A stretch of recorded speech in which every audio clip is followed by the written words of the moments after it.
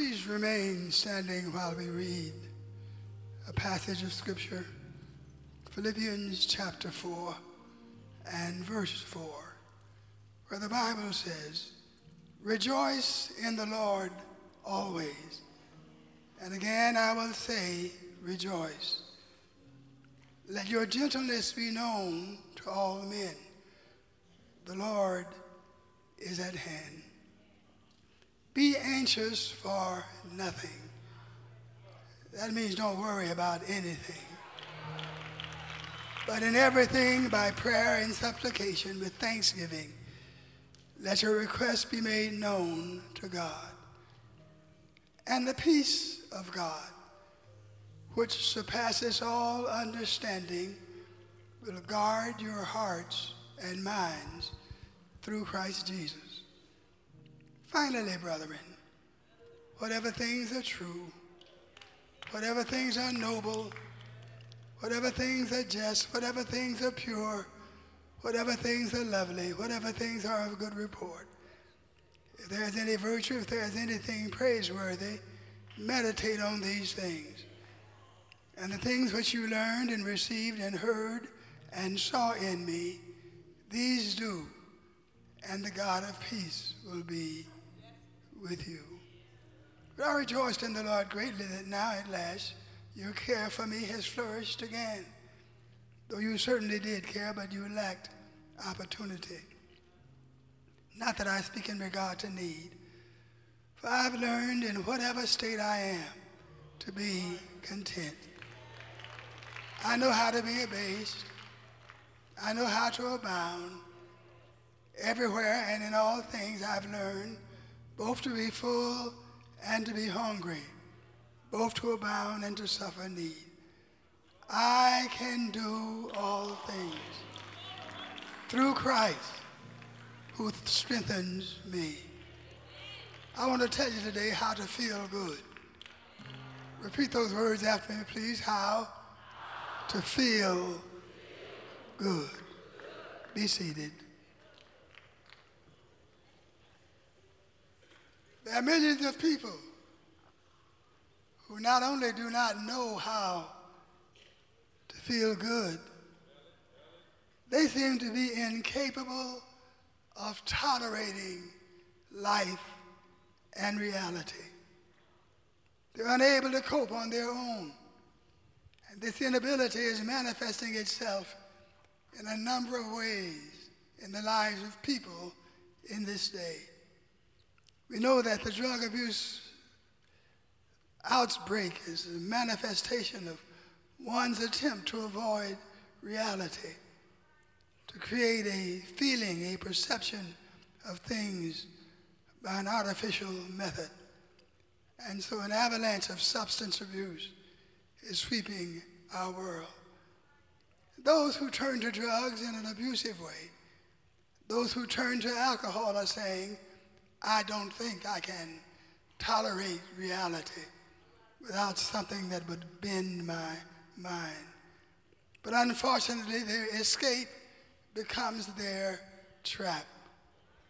And then many physical illnesses are manifestations of an inability to tolerate life and reality.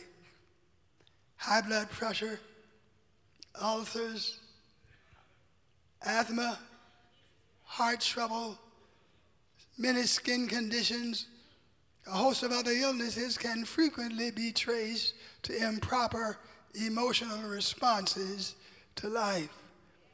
It's also true that mental illness is often a manifestation of one's inability to cope. And I'm not just referring to people who go stark raving mad, but rather to people who allow their perception of life to cause them to develop personality flaws, delusions of grandeur, persecution, inferiority complexes, delusions of depressed isolationist philosophies, who become egotistical and vain, who become proud, odd, and cold, touchy folk, ill-tempered folk who are excessively compulsive, whether it be for sex or drugs or food They're saying, I can't cope. I can't tolerate things as they seem to be in my world. One of the aspects of character and being which separates and differentiates people is their tolerance level. People do have varying levels of tolerance. And what may devastate one person may barely distract another person. But your response to a thing, your response to a circumstance is often the basic factor rather than the thing itself. If you can't take it, you won't be able to make it. And there are so many people who just cannot take anything. Someone here today, you're at the breaking point. You're on the verge of giving up, giving in. Your mind, your body have reached their toleration limit.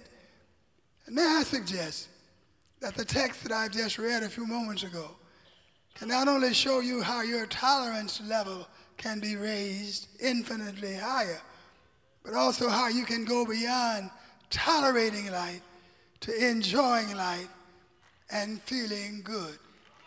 I said you can go beyond tolerating life to enjoying life and feeling good. And the assumption underlining all of this is that if you have accepted Christ as Savior and Lord, if you've become separated unto Him and committed your life to the Lord, and if you've accepted His forgiveness, for the Bible says there is no peace, saith the Lord, unto the wicked. And it says that the wicked are as a troubled sea when it cannot rest, whose waters cast up mire and dirt. And Jesus said, come unto me, all ye who labor and are heavy laden, and I will give you rest. I'm so glad that I can report to you today, John 3:16, that God so loved the world that He gave His only begotten Son, that whosoever would believe on Him should not perish, but have everlasting life. And Jesus said that God sent His Son not into the world to condemn the world, but that the world through Him might be saved. And so Paul in this text gives those of us who have accepted Jesus Christ a bit of great advice. Once you become a son of God or a daughter of God, Paul says in verse 4, Philippians 4, rejoice, express joy, manifest joy in the Lord.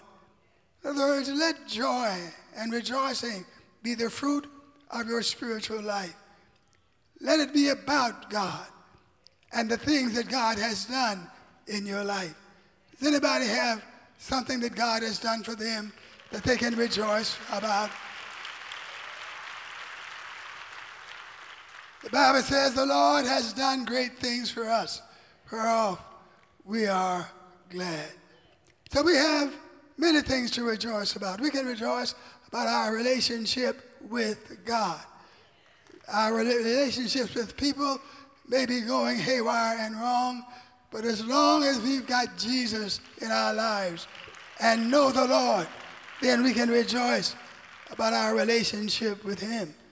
But the Bible says, if a man's ways please the Lord, He'll make even his enemies to be at peace with him. Always, constantly rejoice. Let your rejoicing become a habit. Paul said, and again I say rejoice. So to rejoice is a biblical command. As an act of faith, believing in the power of Almighty God, knowing that the blessings of God have been in your life, we don't just come into the house of the Lord and sit quietly as if nothing good has ever taken place in our lives. When I think of the goodness of Jesus and all He has done for me, my soul cries out, hallelujah. Thank God for saving me. And so Paul says to us, if you believe in God, if you know that He's done something wonderful in your life, always, constantly rejoice.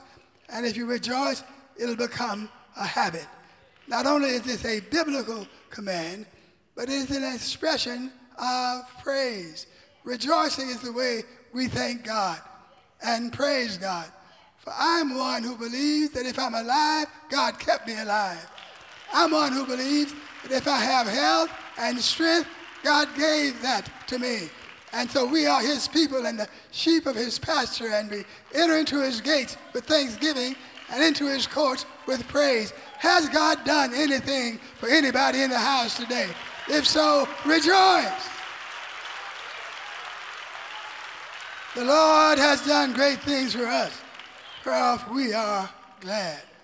Our rejoicing is not only an expression of praise, it's not only a biblical command, but it is an expression of our faith. We believe that we have a God who is on our side, who's watching out for us, who is taking care of us. And as long as we have a God like that, we have confidence about life and about living on the face of the earth. And we're not quiet when we come into the house of the Lord. We're not silent. We will never be silent when I think of the goodness of Jesus and all he has done for me. My soul cries out, hallelujah. Can I get a big hallelujah from the house today? In Romans 8:28, the Bible says, for all things work together for good to them that love the Lord, who are the called according to his purpose. And so we believe, based on the word of God, that God works in our lives pulling things together for us. This is why we're optimistic about life. This is why we can praise him. This is why we have hope for tomorrow and joy even for today, that God is working it out for us. How many of you believe God is working it out for you? That means that you never have a problem, you never have a difficulty. It means that in the midst of everything that you experience, God is working in your life, moving you ahead, watching out for your good, and blessing you. And so to rejoice is a good strategy for you. I said it's a good strategy for you. Life becomes unbearable and painful if we find nothing in life worth rejoicing about.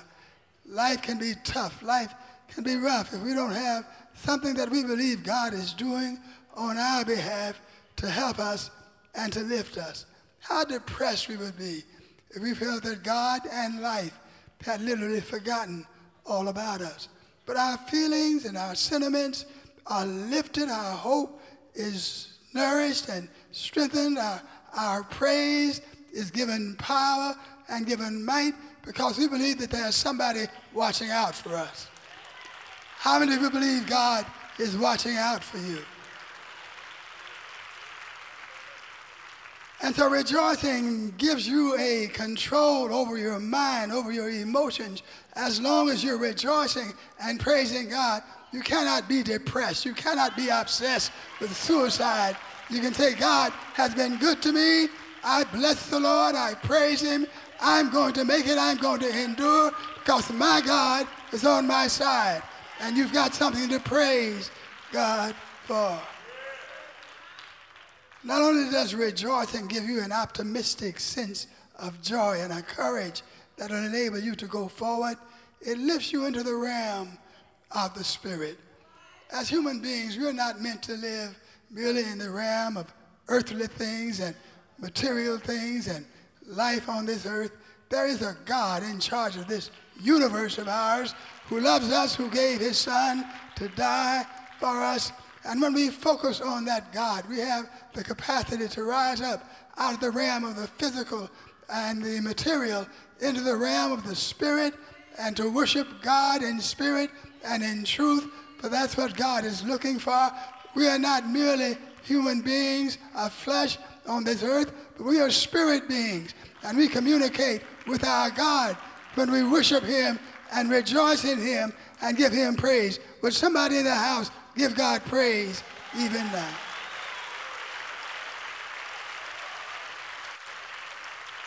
And so Paul encourages us to rejoice in the Lord always. but then to be lifted into the realm of the Spirit by our worship, by our obedience, by our service of the Lord. So in verse 5, the Bible says, let your gentleness, your moderation be known to all men. The King James Version says moderation. The New King James says gentleness, which in their understanding in the nature of the words in the original language applies gentleness and moderation in the same context. Gentleness is the opposite of harshness.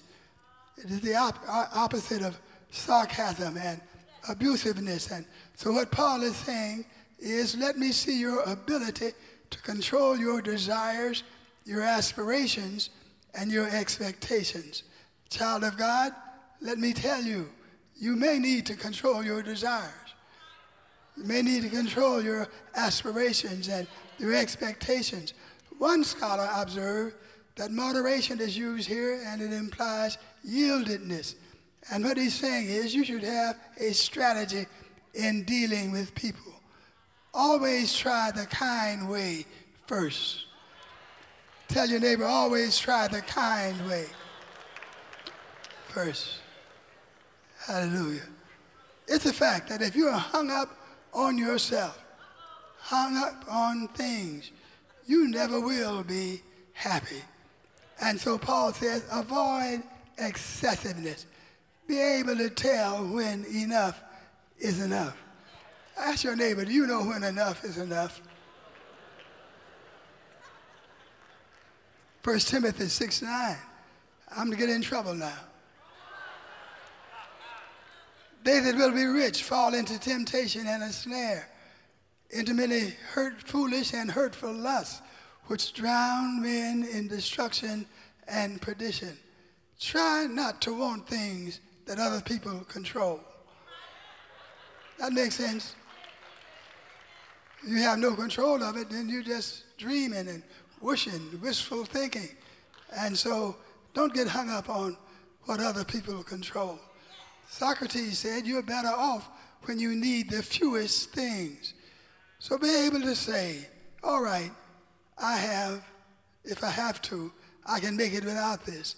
But if it comes, fine. But if I never have it, if it never comes my way, if I'm never at that level, Lord, I love you just the same.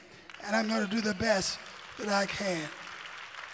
See, you will never be happy if your happiness is based on something that you are trying to obtain. Do you hear me? The Lord is at hand. And when he comes, all of this stuff will pass away. I've never seen a U-Haul trailer behind a hearse yet. Ask your neighbor, have you ever seen a U-Haul trailer behind a hearse? Now, everything that's here, you're going to leave it here. Will somebody help me talk today? The Lord is at hand. When he comes, all of this will pass away. And so verse 6 says, be careful for nothing. Don't worry about a thing. Jesus said in Matthew 6:25, take no thought for your life, what you shall eat or what you shall drink. He said, don't worry about these things. And in verse 32, he said, your heavenly Father knows that you have need of all of these things. Isn't it wonderful that God knows what we need? He said in verse 33, seek ye first the kingdom of God and his righteousness, and all these things shall be added unto you. Worry never helps. Would you talk to your neighbor and tell them worry never helps? I'll never forget when I was trying to be 6 feet. I wanted to be 6 feet tall so bad. So when we would go and the school nurse would measure us, I would strain and stretch, struggle, trying to be 6 feet, and I was still 5 feet, 11 and a half. I could not, by worrying or even by striving, increase my height. And since I cannot, why should I worry about it? Worry never helps. Worry makes you sick. Worry can incapacitate you. Worry doubts God and all things work together. Worry creates more worry, and ultimately it creates terror. Worry hinders God's ability to help you and to do in your life what he wants to do. And he said to Moses, who was leading the multitude of the Israelites, "Why are you crying to me? Speak to the children of Israel that they may go forward." In other words, stop crying and moaning and groaning. Just tell them to go forward. The reward and the destiny is ahead, and I've made you the leader. So speak, go forward, and don't worry about it. Come on, tell your neighbor, don't worry about it. Hallelujah. And then he said, but in everything, by prayer and supplication with thanksgiving, let your requests be made known unto God. We have the privilege of prayer. Jeremiah 33:3 says, call unto me, the Lord says, and I will answer you, and I will show you great and mighty things that you do not know. Prayer takes your mind off of the circumstances. Prayer reminds you and affirms that there is something beyond what we see and touch. Prayer focuses on the spiritual. And in Romans 8:6, the Bible says, for to be carnally minded is death, but to be spiritually minded is life and peace. And so the Lord wants us to lift up the level of our minds and our faith and believe that he is God and that he has the capacity to turn situations around, to lift us higher than we've ever been before, to take us to places that we've never seen. Prayer will make a difference in our lives. And so Paul said, with prayer and supplication, with thanksgiving. And first we thank God. We express our gratitude to God for all that he has done for us. You may not even believe it or accept it, but you're alive today because the Lord has been good to you. You're alive today because God gave you life. It's in God that we live, in God that we move, in God that we have our being. And so it is so appropriate that we as people of the Lord have come into God's house and we've worshiped him and we gave him glory for all that he has done for us. And we've thanked him for strength, thanked him for health, thanked him for life. You're never so great that you don't have something to thank God for. Tell your neighbor, God has been good to me. Tell the neighbor on the other side, God has been good to me. Hallelujah. Hallelujah. Prayer and supplication. Let your requests be made known unto God. And then I love Philippians 4:7, where it says, and the peace of God that passes all understanding shall keep or guard your hearts and your minds through Christ Jesus. If you put the principles that I've shared to work in your life and believe in the God of peace and put your trust in him, rejoice in him, and pray to him and thank him for his goodness and thank him for his grace, he'll give you a peace that passes all understanding. There are some people who can introduce levels of peace and confidence in our lives. I've got some friends that when I call them up and talk to them, after my conversation with them, I feel better. But there are things that they cannot do for me. There are levels to which they cannot take me. But I got another friend that I talk to. Every time I talk to him and tell him all about it, he takes me higher. He transforms my mind. He transforms my heart. He transforms my life. When you turn to God, the Bible says, and the peace of God, which passes all understanding, will guard your heart and your mind through Christ Jesus. Child of God, I'd like to offer to you somebody who will guard your mind, somebody who will protect you from the onslaughts of the enemy, somebody who will give you confidence that you can walk through the day and through the week with his power upon you.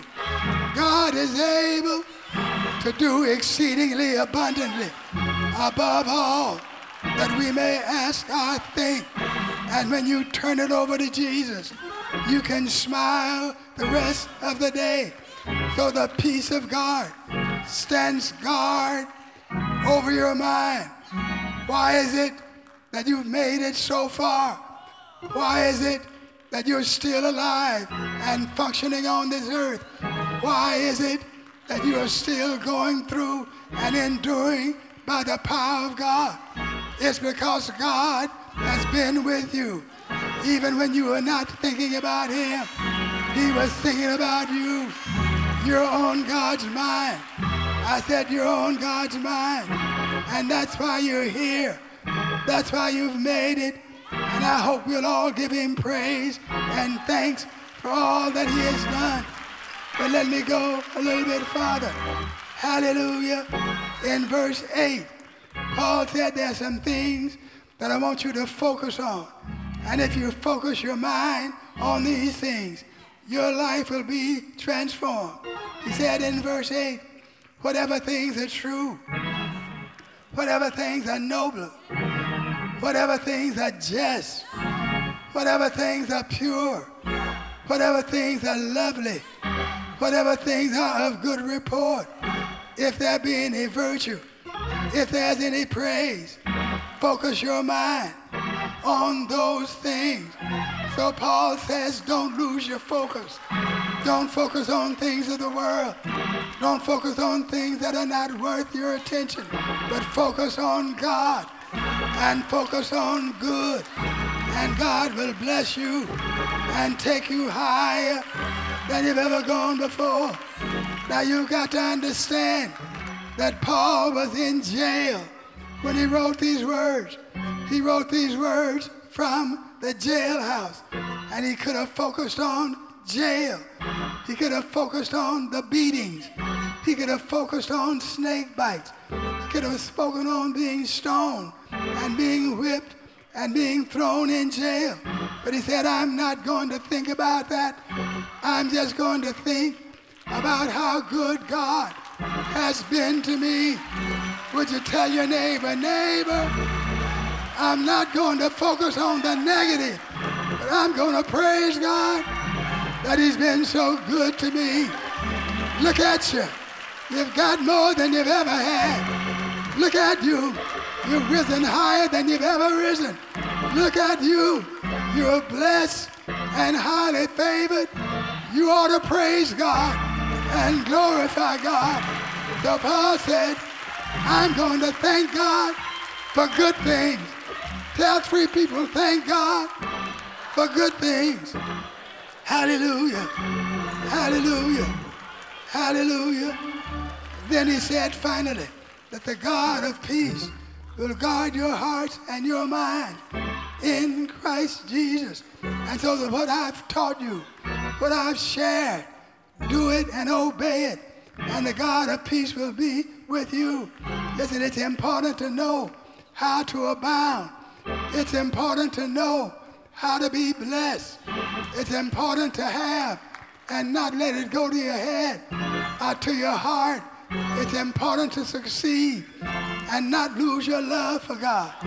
If you succeed and forget about God, pride can develop. You can forget about others. You'll forget why God blessed you and why God brought you to where you are. If you don't really think about it, you'll be wasteful and foolish with what you have. And you'll use it for the wrong objectives and for the wrong purpose. But when your mind is focused on right thinking and prayerfulness, you'll understand that whatever I have, God gave it to me. Whatever I can do, God made it possible. I'm not too proud to say thank you, Lord. I'm not too wrapped up in myself to say I love you, Lord. I give you credit. I give you glory. I say whatever I've got, whatever I've done, wherever I'm going, whatever I shall become, it's God that helped me, and I'm going to give him praise. Come on, tell your neighbor, it's God. It's God that helped me. I'm going to give him praise. Come on, help me say it. It's God that helped me. I will praise him. I will give him glory. I will give him honor. Clap your hands, everybody.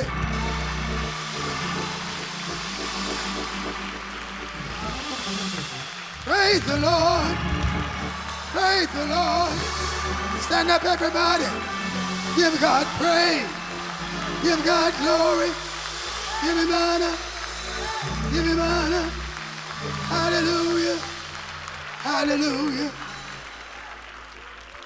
And so Paul said, I can do all things through Christ that strengthens me.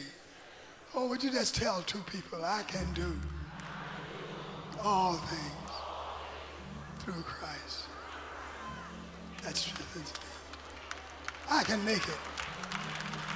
I'm an overcomer.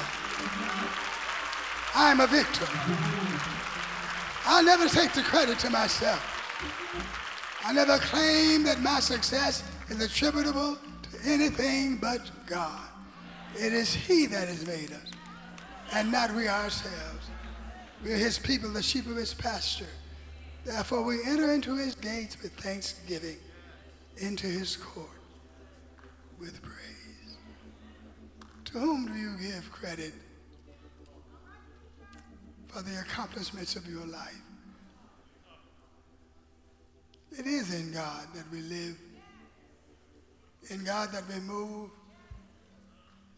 in God that we have our being. No living without God, no moving without God, no being without God. Trust in the Lord with all thine heart. Lean not to thine own understanding. In all thy ways acknowledge him, and he shall direct your path. If you are sure, no doubt in your mind, that God is watching over your life and that you owe him praise and thanksgiving, I want you to clap your hands as fast as you can, open your mouth as wide as you can, and thank God. Hallelujah. Hallelujah. Jesus Christ, the Son of God, came to this earth of ours, wrought many miracles that are attested to by those who walked with him every day. He died on a cross to payment for our sin, the evil that we had brought into the earth. He arose from the dead. He was wounded for our transgressions, bruised for our iniquities. And on the third day morning, he arose from the dead. Thousands of disciples and witnesses, followers, saw him on the earth after his resurrection. They were convinced that Jesus is alive. He's returned from the dead. And that same resurrection is available to us. If we will trust him, we too can overcome the enemy of death and rise before him and with him in the days that are to come by the almighty power of God. Jesus wants to be your Savior. He wants to transform your life and set you free. And there's someone here in the room who would say, preacher, I need God in my life. All of the crazy things that are happening on our earth, this pandemic, this crazy loss of so many who are valuable to us and whom we love. The evil things that are taking place ought to drive us to God, to Jesus Christ. And we should say with faith in our hearts, dear Lord, I believe that Jesus is the Son of God, that he died for me, that he rose again from the dead, and I receive him as my Lord. While every head is bowed, every eye is closed. If you don't know the Lord Jesus as your Savior, if all that has taken place recently in the world has caused you to be desperate to find meaning and purpose in life, and you believe that you can find it through Jesus Christ, who died for your sins, I just want you to lift your hand up as your way of saying, preacher, pray for me. I want to know Jesus as my Lord, as my Savior. Lift that hand high. I see that hand. I see that hand. Pray for me, preacher. I want to accept the risen Lord as my Savior and as my life, my Lord, in the name of Jesus. Lord, I pray for those who have lifted their hands. I pray, dear Lord, for those who have said, I want to know Jesus as my Savior. I want to live my life for one who has power over death, over the forces of materialism and the physical in the earth. I want to live for Jesus, the Son of God. And I want everybody to repeat this prayer after me, please. Pray after me these words. Dear Lord, I'm sorry for my sins. Please forgive me for the wrong I've done and the wrong I have been. I want to be saved. I believe that Jesus is the Son of God. I believe he died for me. I believe he arose from the dead. I accept Jesus as my Savior. And I thank you, Lord. I am forgiven. I have new life. I am saved. Clap your hands, everybody.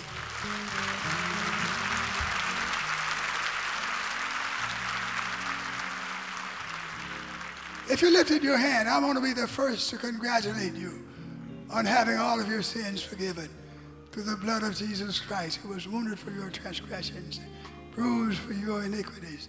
Chastisement of your peace is upon him, the Savior who died for you and who rose again.